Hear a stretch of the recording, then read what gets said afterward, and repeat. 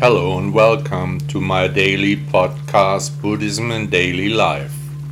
I'm Charlene Reiner and I'm very happy that you are here.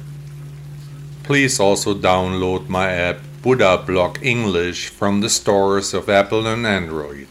Thank you so much. The Spiritual Guide Part 3. As you know, the first two parts you can listen to in one of the last podcasts. Today we continue with part 2 of the Spiritual Guide.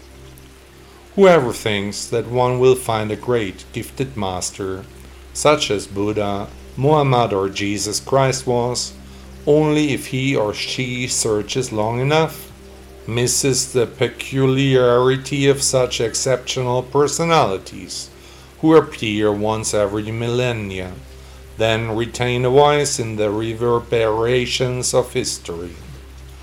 The contemporary witnesses of such spiritual leaders often had to deal with difficult situations. For example, the disciples of Jesus Christ, which for normal people seem almost overpowering, carried the suffering of whole generations, discredited until today, for example Judas. To find a great teacher, even in one's own environment, perhaps even in one's own city, seems to be a pure stroke of luck.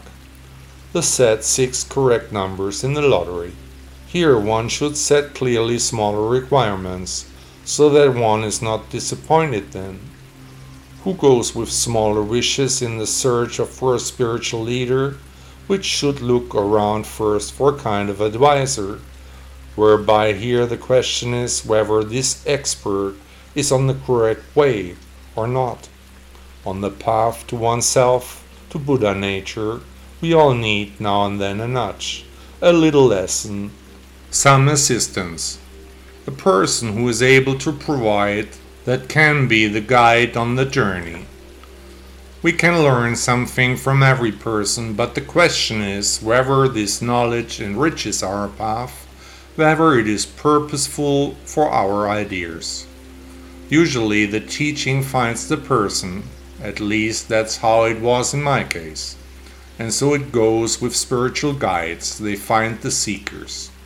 An inner voice then tells you that here's something worth looking at, which triggers an echo in your ego, causes a reaction. But what about the teacher, the spiritual guide? Can you follow him or her? Does he or she make an impression on you? Do hunches come up in you here? A certain intuition that tells you that here is something worth discovering.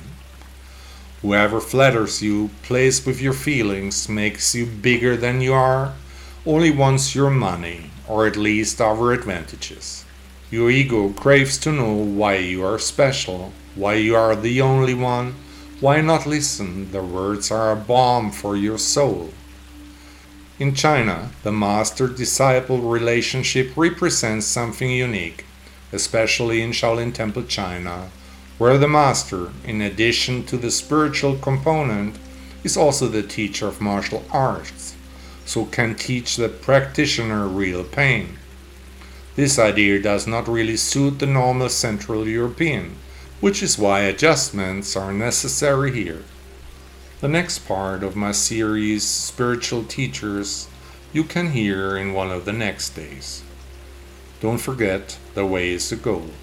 Buddha once said, the wise words much and often in the mouth, whoever limp in the action right way miss, do not become members of holy community or shepherds who count the kettles of others.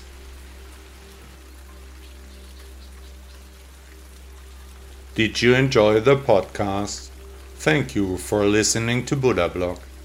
Did you notice that there are no ads running here, that you are not annoyed with consumer messages?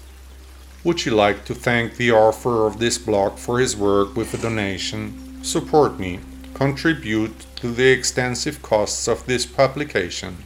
Your support can help to continue the important work we are doing for Buddhism. Please also download my app Buddha Blog English from the Apple and Android stores. 1000 thanks.